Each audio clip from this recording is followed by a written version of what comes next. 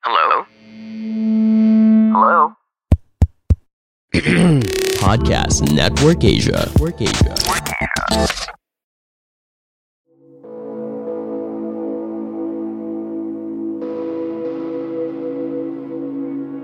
Hey, what's up? Welcome sa Grow Deep Podcast. I'm your podcast host, Matthew. And today, dalawa lang kami ng kasama ko na si... Hi, I'm Bethel. I'm a counselor and a teacher. Yan. Ito, Bethel, gusto ng topic natin today kasi ito masyadong napag-uusapan, di ba? Gusto namin munang i-shout out si Denmark dahil namimiss namin siya today. So, we miss you. But today, we're gonna talk about having conflicts, not with our friends, not with maybe our partner, but something that has to be talked about pa rin. We're gonna talk about conflict with our parents. What can you say about this topic, Bethel? Yeah, I think it's very important, and especially in the Filipino culture, it's rarely talked about kasi andun yung expectations na pag anak ka, you can't talk back, or you always follow what your parents say, and there's nothing wrong with that, except that it could be really a toxic cultural value na and it causes a lot of mental health issues, especially sa mga millennials katulad natin, and nakikita din natin yan sa Gen Z, na hindi ko masyado silang naiintindihan pa, but trying to understand, but they're because they are very in touch with their mental health, and yun talaga yung lagi nilang pinupuna, and so maraming pushback ngayon, and if we don't talk about it, we can't get better, right? It could only get worse. Yes. So I think it's very important for us to talk about it. Yeah, totally. Kasi conflict with our parents, it happens a lot. But then again, many of us are not able to process it properly. Hindi natin napag-uusapan ng maayos, pero ang laki ng effect niya sa puso natin. 'Di ba? Ang laki ng effect niya sa kung paano tayo nagde-develop as a person. Even though, di ba? And our relationships, the way that we see ourselves, right? The way that we see our friends, our boyfriends or girlfriends, or the way that we see the world. And most especially the way we see God. That's just how we were created. It's that our parents are our primary caregivers. Right. And they set up our view of how we see the world. So that's why it's very important to talk about what does it mean to have conflict with our parents and how to do it well. Kasi as we've said in the past episodes, right? I think 4 episodes ago, that conflict will happen regardless of how, if you're in a relationship with anybody, with any human being, there will always be conflict. Totoo yun. And eto nga guys, we want to talk about this, and we hope that you would really listen intently, because like what Bethel said, it will happen. It's not a matter of will it maybe it would or not. No, it will happen, and it would be good to have wisdom with you when you experience a conflict with your parent. Kasi di ba Bethel, yung mga conflict with parents, ang liit na bagay pero lumalaki, di ba? Yes. Ganyan yung mga conflict with our parents eh.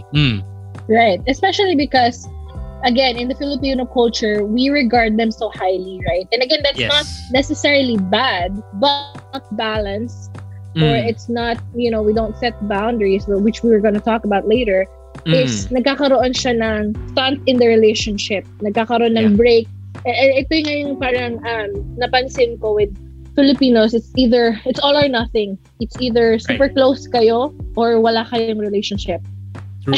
True. And that's not good because we don't really know how to handle our conflicts with our parents. Yeah. And it would be good to know how to handle, because most of the time, our issue with our parents, they stay, and it can affect us for a long time. So if you're maybe in the middle of a conflict with your parent, either that's with your mom or your dad, or maybe you have a single parent, and if you have a conflict with them, this episode is for you. Maybe meron ka ring elephant in the room with your parent, something na alam mo pinag-awayan nyo in the past, pero hindi nyo na pag-uusapan, ganyan. Tapos parang it would always come up in future conversations. Pag nagka-conflict kayo ulit, babalik na naman yung dating nangyari. Ganyan. Yes. We want to give you tips on what could we do or how could we see or view our conflict with our parents. Yeah. Bethel, you want to start off with the first one?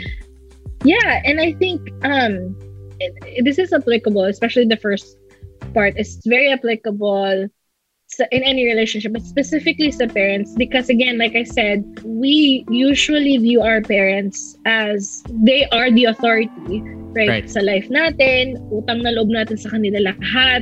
Sila yung nagbigay ng buhay sa atin, you know, up until we have our own jobs. Right. They are the ones who take care of us, and nandun din yung expectations that we are going to take care of them when we're able. And so I think for me, it was very important in my own story with my relationship with my parents. I just want to, before I say these tips, and before I kind of bear my soul out to you guys, I just want to say that I really love my parents. Right. And it's been a journey. Like, you know, before this episode, Matt and I were talking about, you know, our own stories and our own journeys about our relationship with our parents. But I just want to, kasi nakikinig din yung nanay ko eh. Hello, Mom, Dad.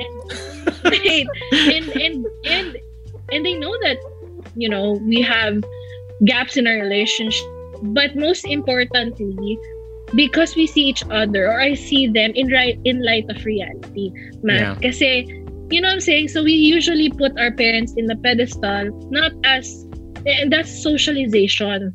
And it was taught to us, and it was also taught to our parents that's how we treat our parents. They're like demigods, that they are to be respected and revered no matter what.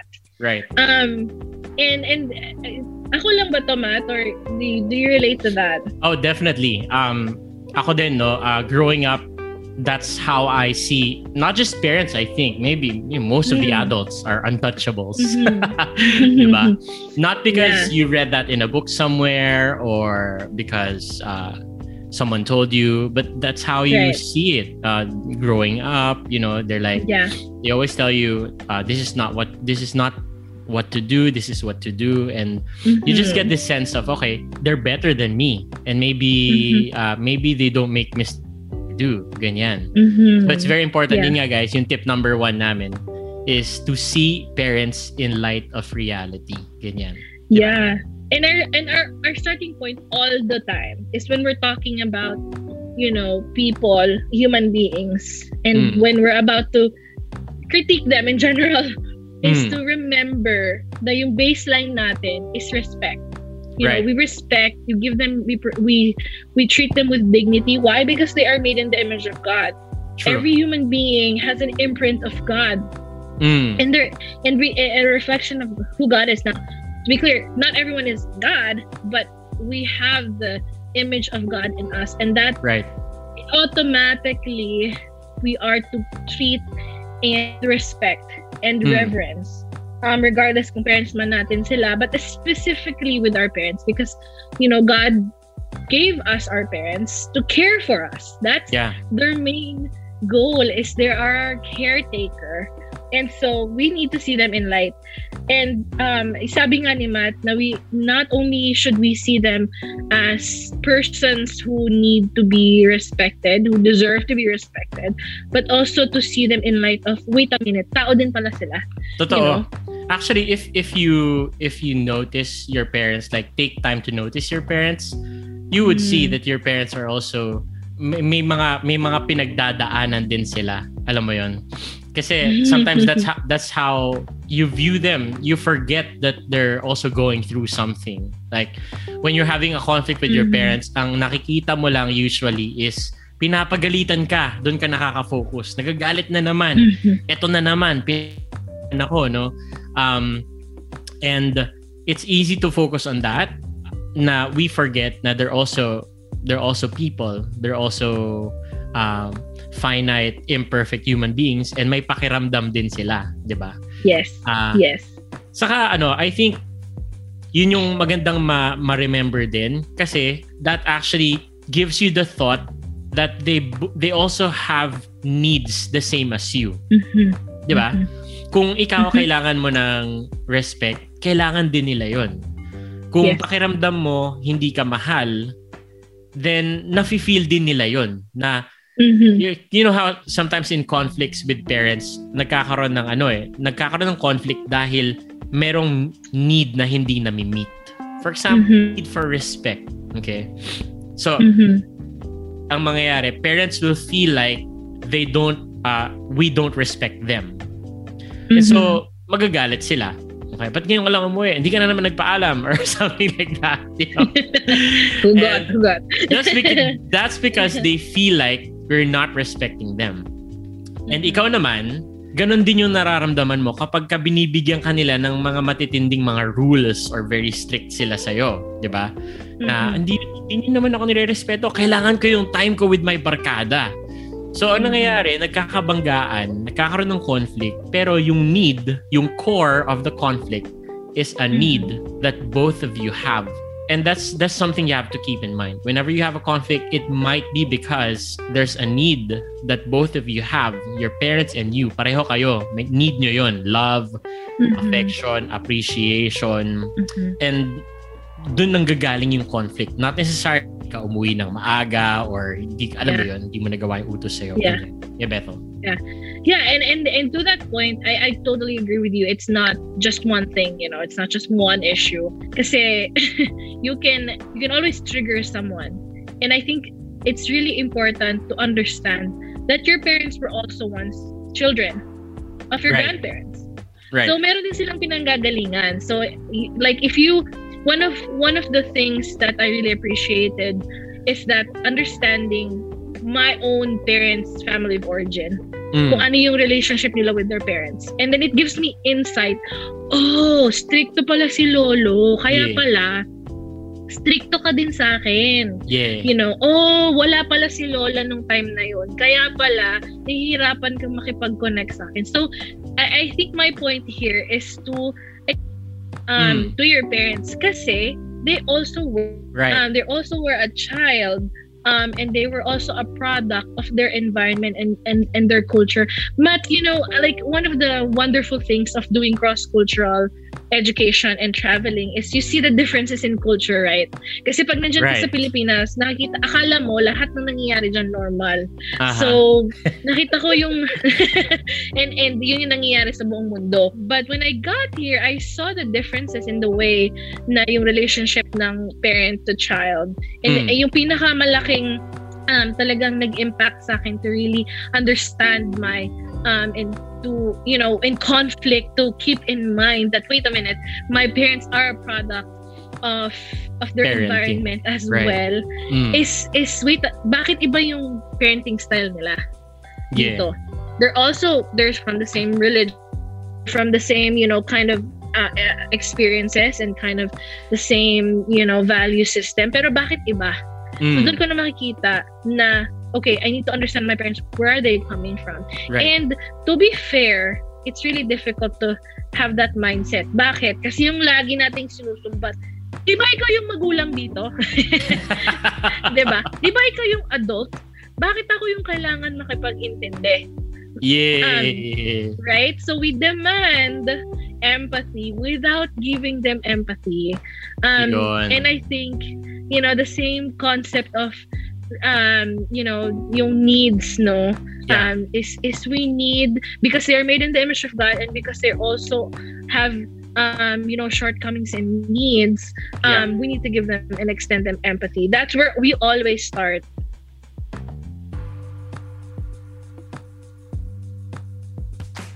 Hey, Joe and Rika here. Are you enjoying this episode? Hope you can also check out our podcast where we talk about a bunch of stuff that we're currently into, our topic of the day, and we can also answer questions from you. Anything goes. Anything Goes with Joe and Rika is available wherever you listen to podcasts, powered by Podcast Network Asia. Check us out after listening to this one.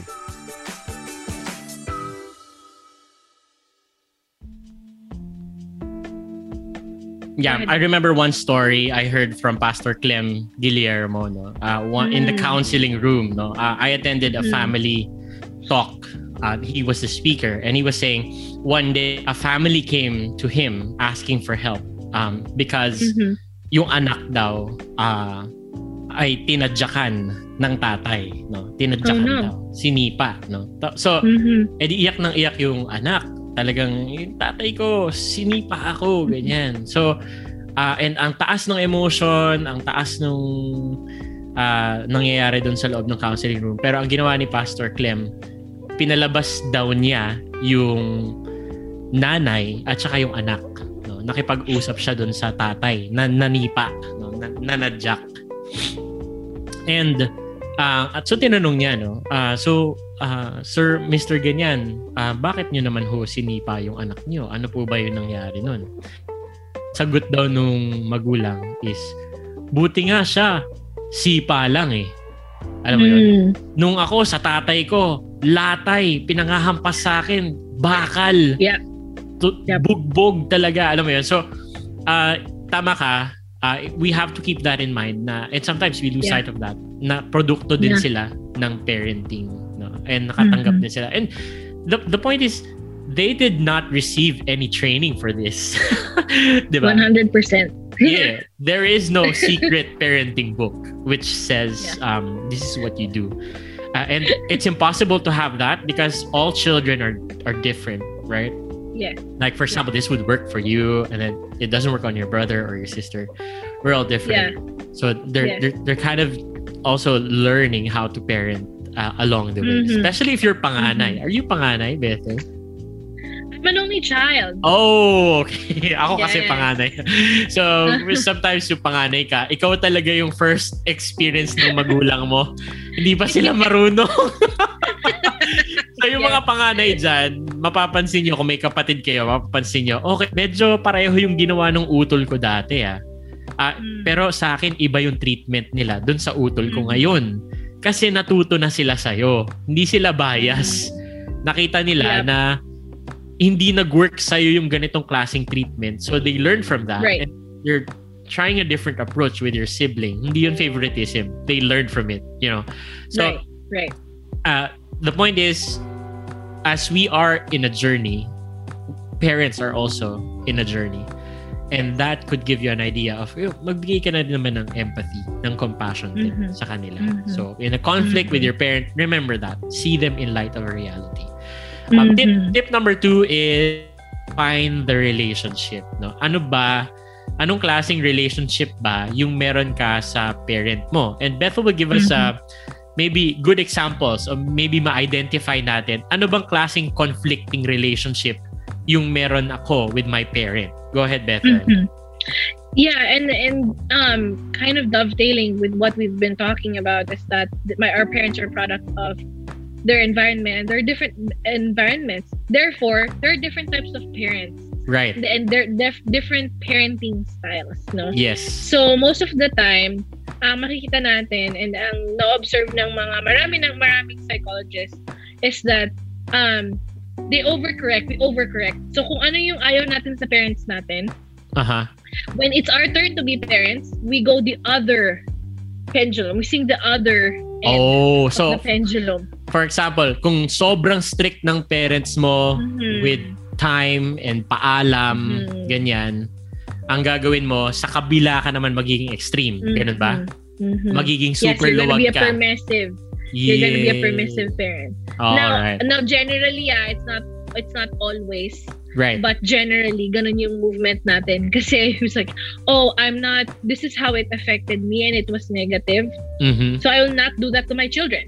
Right. Most of the time. So, there are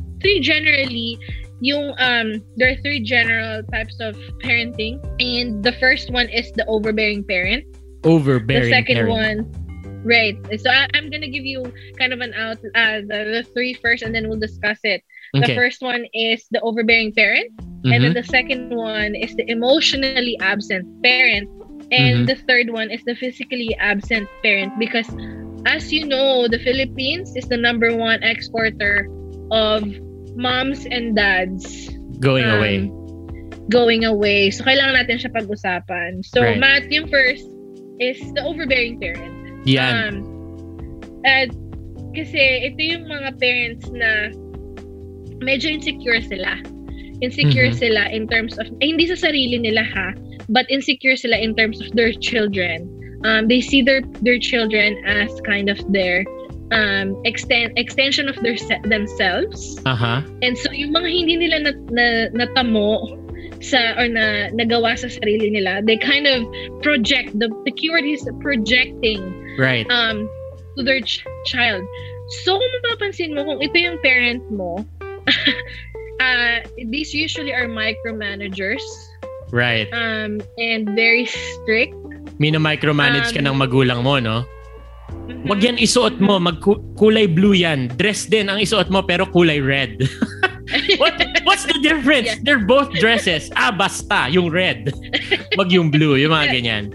Yeah. Yes, 100%. And yung parang bakit may punit-punit yung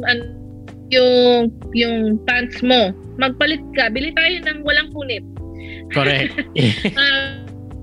Micromanaging aspect. And most of the time, mahirap makipag-usap sa mga parents na ganito. And so, you need to define the relationship, especially, so I'm talking specifically itong mga tips na to, specifically for those who are around, college age, or have graduated, and yung mga late 20s, early 30s, who aren't married, yung where we swim at, where we belong. Most of the time, kailangan mong i-assert yung sarili mo. Yung favorite word natin, you assert yourself. And most of the time, hindi aware yung overbearing parent that they are overbearing. Yeah, oo nga. At saka, before you continue, sabi mo, yung parent na hindi nila nagawa, gusto nilang magawa mo. Pero I think it also goes like, yung mga nagawa nilang mali, ayaw nilang makumit mo ulit. Tama ba ako? So it's 100%. not just they're projecting their pangarap on you. Wow, Konyo feels their pangarap on you. Pero pati na rin yung mga mistake na nagawa nila noon, napo-project nila sa'yo. So sobrang strict nila. For example, yung parents mo maagang nagkaroon ng anak, no? Nabuntis sila ng maaga.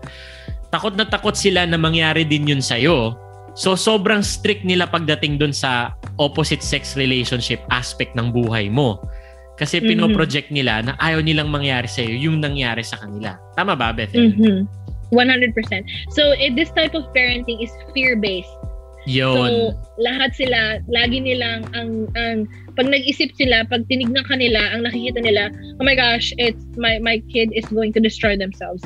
So, lahat ng move mo, literally, anong course mo, nursing, sino mapapangasawa mo, sino yung boyfriend mo, girlfriend mo, sino yung friends mo, right. It's very, anong oras ka uuwi, ano yung suot mo, usually ito yung mga fear-based ang parenting na ito. And sa mga listeners natin, baka na-identify nyo, do you have an overbearing parent? No, nakikita mo ba? Yan. Sige, Bethel. Yeah. And the way that you would define the relationship with this parent is to, yun nga, sabi ko, is to assert yourself, is to say, hey, again, yung age, I'm talking to those who are in college and those who are, working na, pero nakatira pa rin sa parents nila, or even if you don't live with your parents, pero nandun pa rin yung micromanaging. Even if may asawa ka na, micromanaging pa rin yung parents mo. Posible mangyari yan. And sa anak mo, yun sa mga apo nila, wag ganyan, bakit mo hindi pinapalo, or bakit mo pinapalo? Diba? They also micromanage their grandchildren. Right. Is that you will have to assert yourself, and for them to see that you're able to make decisions yourself. And we can give more tips there later. And then the next one is the emotionally absent parent. Yan. Curious ako dyan. Ano ibig sabihin ng emotionally absent parent? Yeah.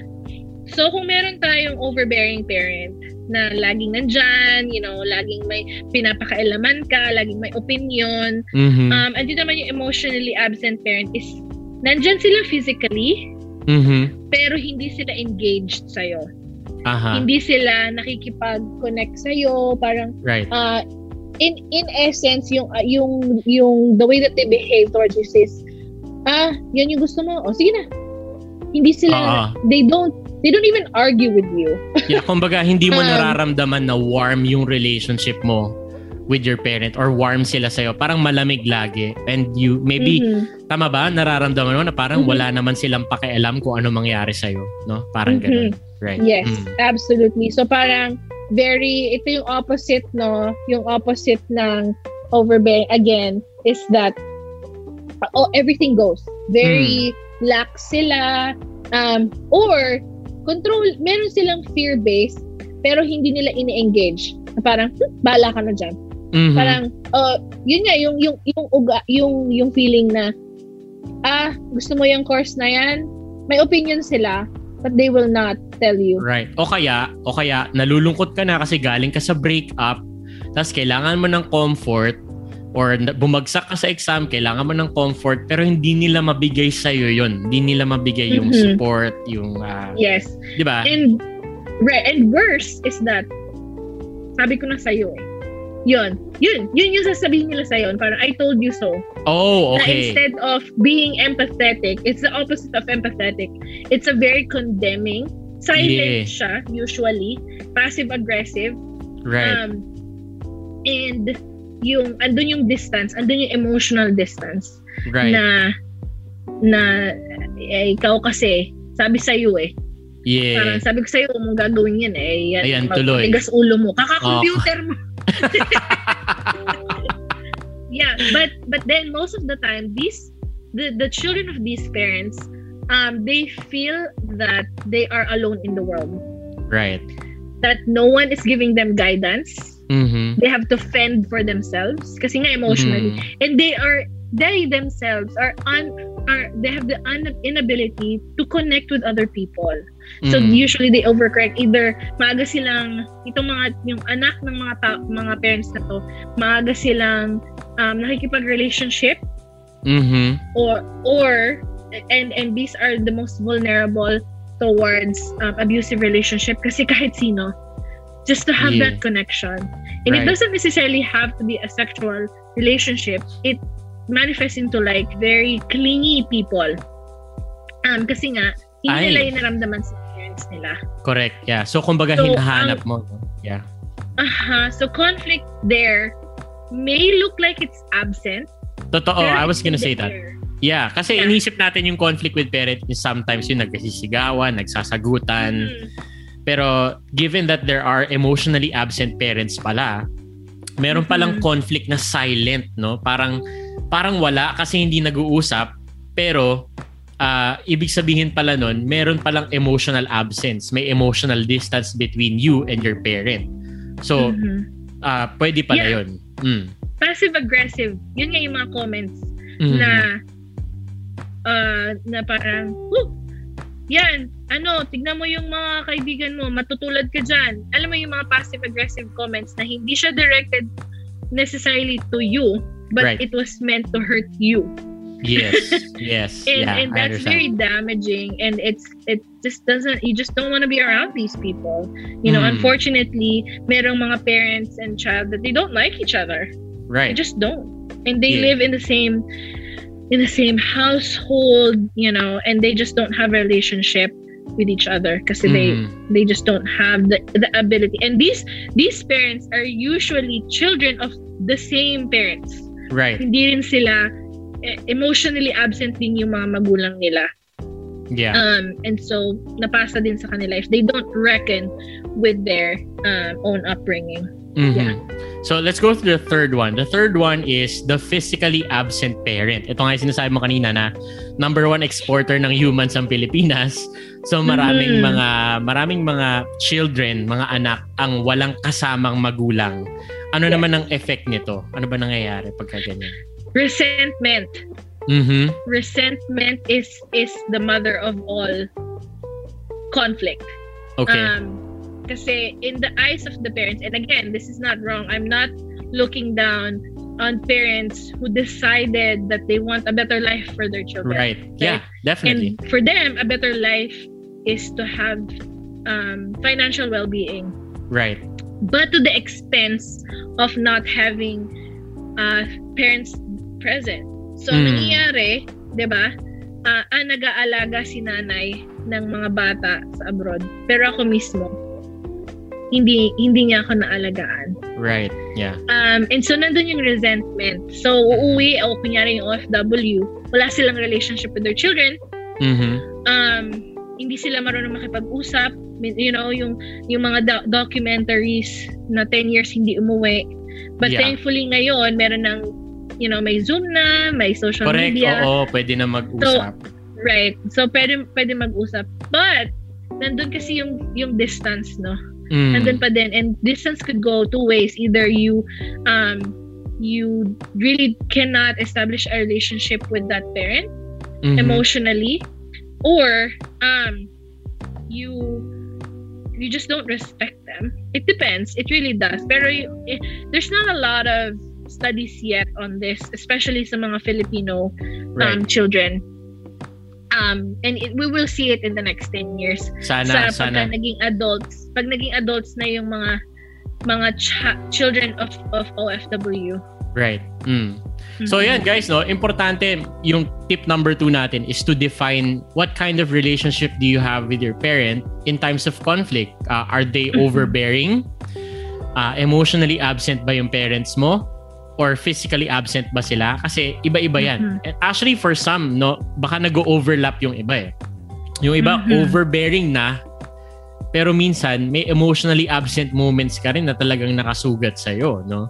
And maybe yung iba parang yung iba sa time na kailangan mo talaga ng magulang, sila pa yung nagbigay sa'yo nung sobrang bigat na disiplina na hindi mo, na wala kang choice. Hindi ka nabigyan ng tanong na gusto mo ba talagang gawin to? Or is my decision helping you? No? Kasi yan yung mga longing natin sa puso natin eh, di ba? Na parang, ba't ba ganun ako dinisiplina? Hindi man lang ako tinanong kung ano ba talagang plano ko. Bigla na lang akong nilimitahan, ganyan. Right. So, you have to define the relationship because it would help for you to see, okay, my parents are overbearing and this are going to be the tendencies kapag ka nagka-conflict kami. Yan.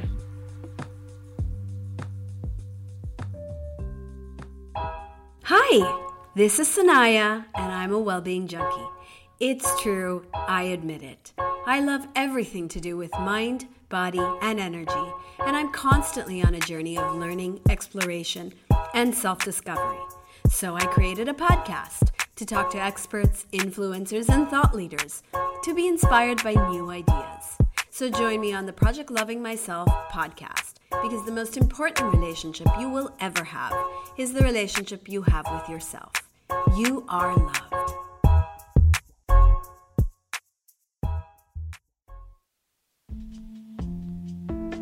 Yung pangatlong tip natin, guys, is set boundaries, no? Yes, posible po mag-set ng boundaries with our parents. It's possible. Necessary. Not only possible, it's necessary. Right, tama ka. Kasi magkaibang buhay ang nililid ninyo ng parents nyo, no? So you are leading a different life from your parents, and both of you have to understand that, 'di ba? You have to understand na at the end of the day, the choices that you make are yours. No? Kasi yung iba, di ba, Bethel, sabihin, kaya lang naman ako ganito kasi ikaw sabi mo ganito gawin ko eh. Di ba? Kaya lang naman ako naging ganito kasi... Kaya ako nurse eh. Kaya ako nag-nursing. So, kaya ako nag-IT. Ganyan. Kaya ako nag-engineering. Kasi engineering ka rin, di ba, pa? Gusto mo ako magmamana ng firm mo? So, ngayon ako sisisihin mo. Mga movie lines. Yes. So, it's necessary to set boundaries with our parents kasi once you're old enough, no, your parents need to learn to respect your boundaries.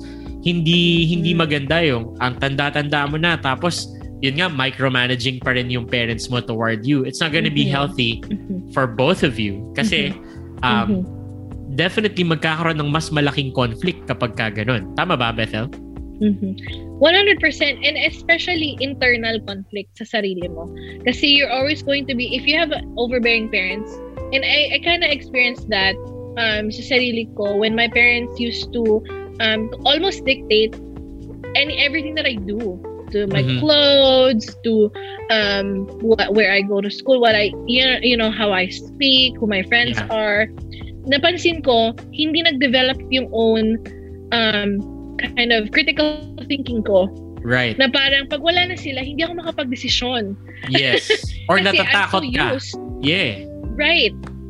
Natatakot ka, and it's that is a really good point. Natatakot ka parang if I do this, anong sasabihin nila mama? True. Yeah. Or nila mama at saka papa. Which is, again, let's balance the conversation. No, it's not always bad. Right. But it could be bad if the boundary is not there. Right. Yeah. And it's important for you to set your boundaries kasi you will need that. You will need the capacity to decide. And yun nga, parang ikaw rin as bilang isang anak, no, and as an individual, you need to see for yourself where your own decisions could go. Kasi maaring yun nga. Example, Matt, anong magandang example? I really agree with yung sinasabi mo na internal conflict kasi ang example nito, no, for example, you're choosing a partner for life, no, and you really like this person, kilala mo talaga tong tao na to, kinilatis mo, ang ganda ng relationship nyo, tapos pagdating sa magulang mo, bigla na lang, ay, wag yan, napakapangit niyan, monster yan. Ayo. Tapos pag tinanong mo, bakit mom, bakit dad, basta ayoko siya para sa'yo. So ang nangyayari, you're second guessing your choice.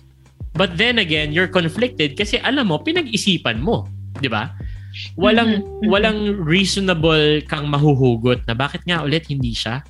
So anong nangyayari ngayon, instead of you deciding using your own faculty of reason and faculty of volition, 'di ba? Yung capacity mo to decide, ang nangyayari, lagi kang nagde-default to the reaction of your parent. And that's not gonna be good kasi darating yung time na mahahawa yung ibang aspect ng buhay mo sa ganung default na iniisip mo. Kunyari, ito ba talaga yung career for me? Hindi, ano bang sabi ni baka magalit na naman. It creates unnecessary trauma.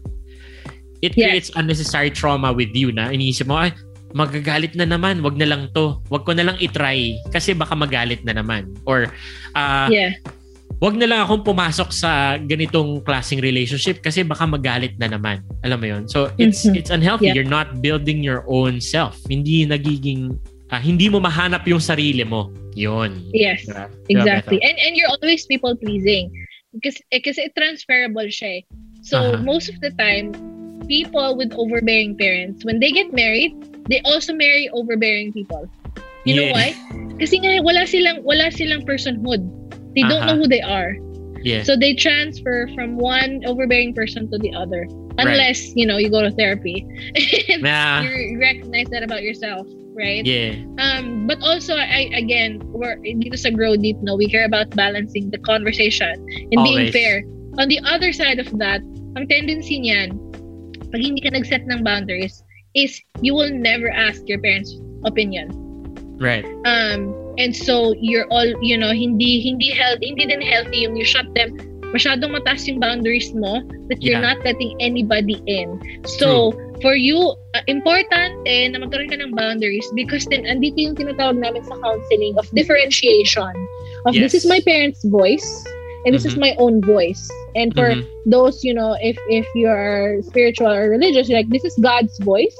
And this is my parents' voice. Most of the time, my overlap siya. Why? Because God designed it that way.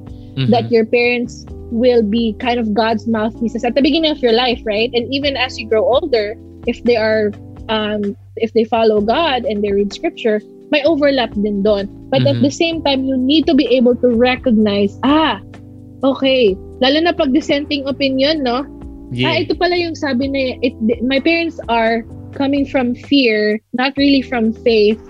And this is what God is telling me, this is what the Holy Spirit is telling me, this is what my friends, my other pastors, my trusted confidants are saying. So, I am able to discern the voices. That's why boundaries are very important. Totoo. Gusto ko yung sinabi mo, Bethel, kasi when we say boundaries, we're not saying build total, big walls barriers between you. Yeah, no. Right. It's not barriers. Boundaries are, they're very healthy and they're not shutting people out. But they're identifying a healthy dynamic, a healthy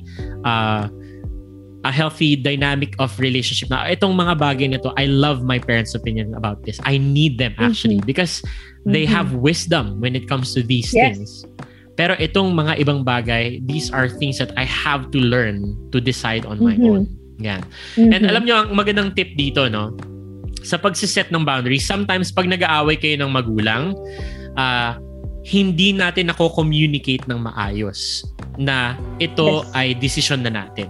So for example, no, kinikwento ko nga kay Bethel na minsan nagagalit yung magulang or nagkaka-issue yung magulang. Hindi naman sila laging galit di ba? Minsan may issue lang sila na hindi sila sure kung napag-isipan mo ng mabuti. And hindi sila marunong mag-communicate nun. Kasi nga wala namang parenting manual So instead of telling you, anak, ano ba yung naging thought process mo? Bakit yan yung decision mo?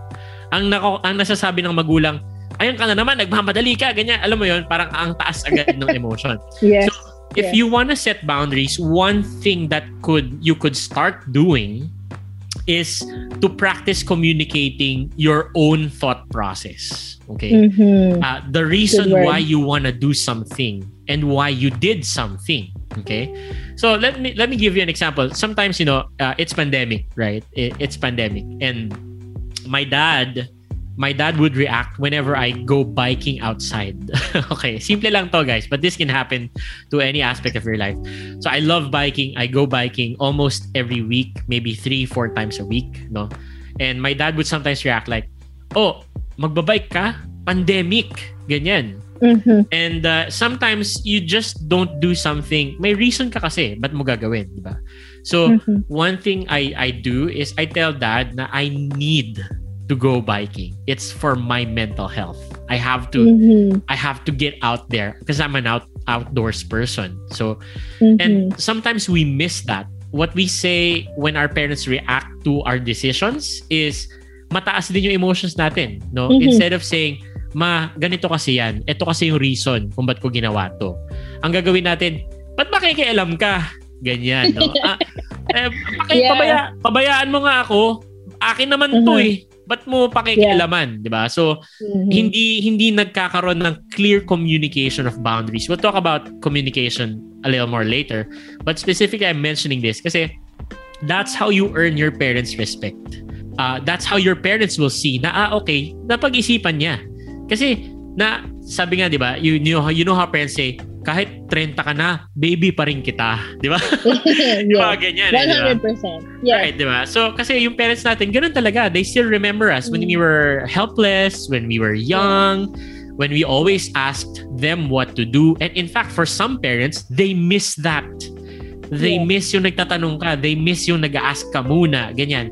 And kasi nga, pinagdadaanan din nila yung adjustment So, you would be able to start defining and setting healthy boundaries, hindi barriers, boundaries, when you communicate, "Ma, ganito kasi yan. Napansin ko ganito. Nag-research ako. Ito yung decision ko kasi ito yung choices ko It's either this or that. So, ito ako. Dito na lang ako." Yun.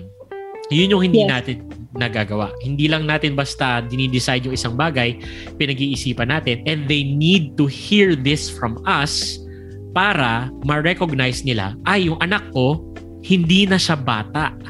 Hindi na rin siya dalaga or binata. Mama na siya. Alam mo yun? Lady. Lady na siya, adult na siya, and kaya niya na mag-decide on his own. You wanna add something, Bethel? And I think parents, it just reminded me, sinabi mo na parents don't want their children to repeat their mistakes. Right. Is that they are protecting you. Pero ang hindi pa nila naiintindihan is that when they protect, the way that they're protecting you sometimes backfires. Kasi like, I don't know, I don't have a child yet, but I know that pag sinabi kong wag mong ipasok yung fingers mo dyan sa saksakan, makukuryente ka. Pangatlo na, pinasok niya pa din.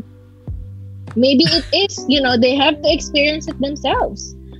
Unfortunately, Pero yun kasi yung nangyayari, if the parent sees that the child is suffering, they also suffer. And pag hindi comfortable yung parent mo to feel negative emotions, they will try their best for you not to experience that. True. So andun yung it's the way that they're protecting is they're also protecting themselves. Right. So be mindful of that. I think.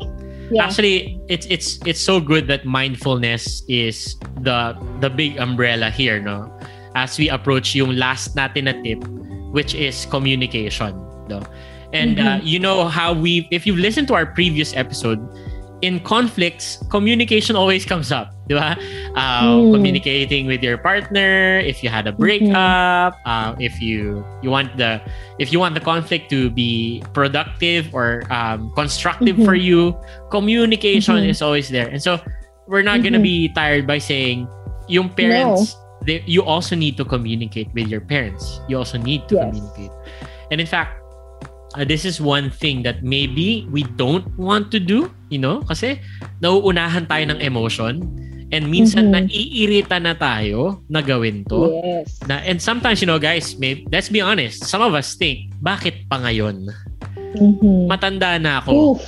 Ilang taon na kaming ganito. Bakit ko pa sisimulan? Hindi na sila magbabago. Right, di ba?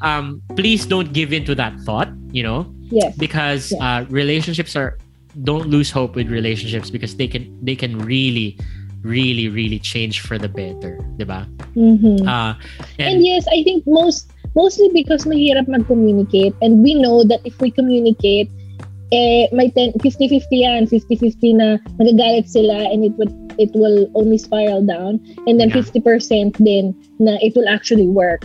Right. So depending on where you are. So I understand those who are scared and hesitant doon sa na mag-communicate truly.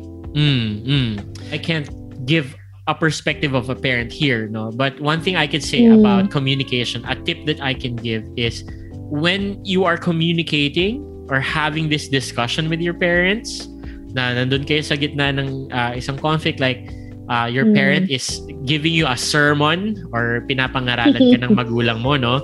And sometimes the words, dahil nga hindi naman sila talaga na-train or naturuan na maging magulang, kung ano lang yung nararamdaman at naiisip nila, yun din ang sinasabi nila, no?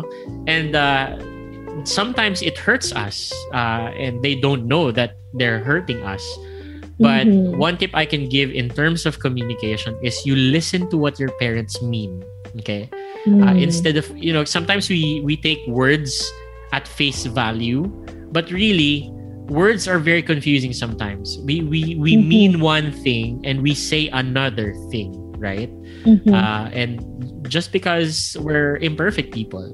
And so if you understand that sometimes you mean one thing but you say another thing, it can also happen to your parents na gusto nilang i-communicate sa'yo, anak, nag-aalala ako. Yun yung gusto nilang sabihin. Pero ang lumalabas sa bibig nila, ba't ngayon ka lang? Yung mga ganyan. Yes. Late ka na naman. Yung mga ganyan. O ganyan. Laging ganyan mag-communicate yung mga magulang. Madalas sa Pilipinas. Ganyan. No? Right. And yung classic example sa akin, Matt, is lagi mong kasama yung mga friends mo. Yes. Yung, when I actually asked and stopped with my mom, I said, Mom, bakit mo lagi sinasabi yan? Tapos, my mom started crying. Like, kasi wala ka namang time para sa akin. Yan. It was, you know, like, again, yung needs, right? You listen closely to what they're saying beyond the screaming or the crying or the passive aggressiveness. They are trying to communicate and be vulnerable sa'yo. Yeah. Is that they want you. Yes. They want the best for you. You know, I think we need to always remember, and this is from my friends also who have kids, no? Sabi nila, and yung iba sa kanila very rebellious when they were, a teenagers, like, kaya pala sinasabi sa akin yun ng parents ko. Kasi ngayon nararamdaman ko na. Yeah. Yung nararamdaman nila. Yeah. And again, it doesn't excuse the bad, the bad, yung faults nila, but it kind of gives you a perspective of what they're going through. And therefore, they deserve to be heard. beyond what they're actually saying. Yeah. So really good word, Matt. Yeah. So yun, guys, that's the tip. And if you could capture your mind and your heart in the middle of a conflict with your parent, and you just ask yourself, what is my mom really saying? What is my mom? What is my dad really communicating? My dad, your dad could be, baka mamaya minumura ka na eh, di ba? But if you become sober-minded in that moment, practicein mo yun, ano talagang sinasabi ng tatay ko? Meron siya at the bottom of his heart, may concern for me. And that's where you focus on. I mean, take the high road is another, di ba? Parang, hindi okay yung words na sinabi niya. Pero kung naiintindihan mo na imperfect yung magulang mo, at kung naiintindihan mo na may longing pala behind the galit, di ba? Di ba kung nakinig kayo dun sa previous emotion natin, anger is a surface emotion, di ba? Right. Same with our parents. They could be angry, but they really are, maybe they're hurting, they're longing, they're yearning. They're sad, they're fearful. Yes, exactly. And we could take the high road by being mature in that respect na okay, hindi ko nagagatungan tong away na to kasi naiintindihan ko, no?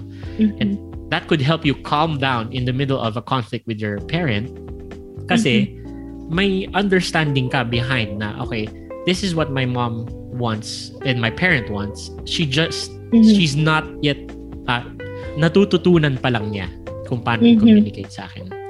And tandaan niyo to, no? Guys, when you take the high road, kunyari nakikipagsigawan yung magulang mo sa'yo tapos hindi ka sasagot, no? Magiging kalmado ka. Tapos sasabihin mo, okay, ma, can we sit down muna? Ganyan. Or, alright, ma, I get your point. Thank you for telling me, no? Mga ganyan. Yeah. Examples, no? Yeah.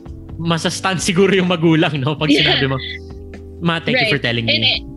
And here's the thing, at one point, the psychologists call this as the reversal of roles. Minsan tayo na yung teachers. Yeah. Especially when we meet other people. Like sabi mo kanina, meron ka ng ibang father figures, meron ka ng ibang mga mentors. Kuya, ates, mentors. Yeah. Makikita mo, you will learn new skills and new attitudes na pwede mong ituro sa parents mo. Yes. And not literally like, looking down at them, but they say, oh, okay, this is a skill that my mom doesn't have or my dad doesn't have. So let me teach it to them with respect and reverence and say this, and ultimately with the motivation of, oh, this is actually going to help our relationship. Yeah. And those are big things. I mean, guys, if you practice that, remember that. Listen to what they mean and take the high road. And remember this, guys, every good you do is a seed planted towards restoration. Tandaan niyo yan. If you choose to calm down, kunyari talagang kayo, no? Away na away talaga kayo, hindi talaga kayo vibes ng magulang mo. If you choose to take the high road and always plant a seed of goodness, a seed of calmness, a seed of thank you, a seed of kalmado, that will always spring forth. Magbubunga yan ng magandang restoration for your parents. Yeah, Bethel. Right. I just also want to put a caveat on the whole conversation, So we're talking about parents who are not abusive, These are just regular, everyday conversations. I want to say this out. I want to say it out loud and put it out there. Merong mga toxic environment and toxic parents. Yes, that's just the reality. Definitely, that is the result of the fall of sin. And when that happens, the best way, if you think that you're in an abusive environment, unfortunately, kung abusive ang parent mo, emotional, verbal, physical, remove yourself from that. That is the first and foremost important thing that you need to do, is to remove your self from that. And then second is to heal yourself first. Kung pwedeng umalis, kung pwedeng cut communication, kahit gaano siya kahirap, you would have to do that, because in conflict, Matt, it's just the reality. We need to say that Because we might have listeners, and if you are a listener who thinks or believes that you are in a very toxic environment, please reach out to us. You know, maybe we can have another episode on this. If you are in that relationship with your parents, or if your parents are very abusive, do not stay there, kasi yung damage would just be deeper. Yung parents mo would not, or your mom or your dad will never learn na mali yung ginagawa nila. Right. And the trauma and the damage that you will experience is very difficult to undo. Yes. Yeah. Thank you, Bethel, for pointing that out. So, totoo yun, guys, no? And we always say in the podcast, if you were listening to us and you realize that, oh, wow, I need to talk to someone about this, or I'm going through something and I really need help. I need someone who would offer me advice or listen to me. You can always reach out to us here in the Grow Deep podcast. Message nyo kami sa Facebook or Instagram. We're not promising that we would reply in an instant, but we could set something for you, and that would really be a big help for you. We love doing it, and we'd be happy to do it. So thank you very much, guys, for joining us in this episode. Yes. The Grow Deep podcast is available on all your podcast platforms. Follow us on Facebook and Instagram, and we'll see you again in the next episode. Bye-bye. Bye.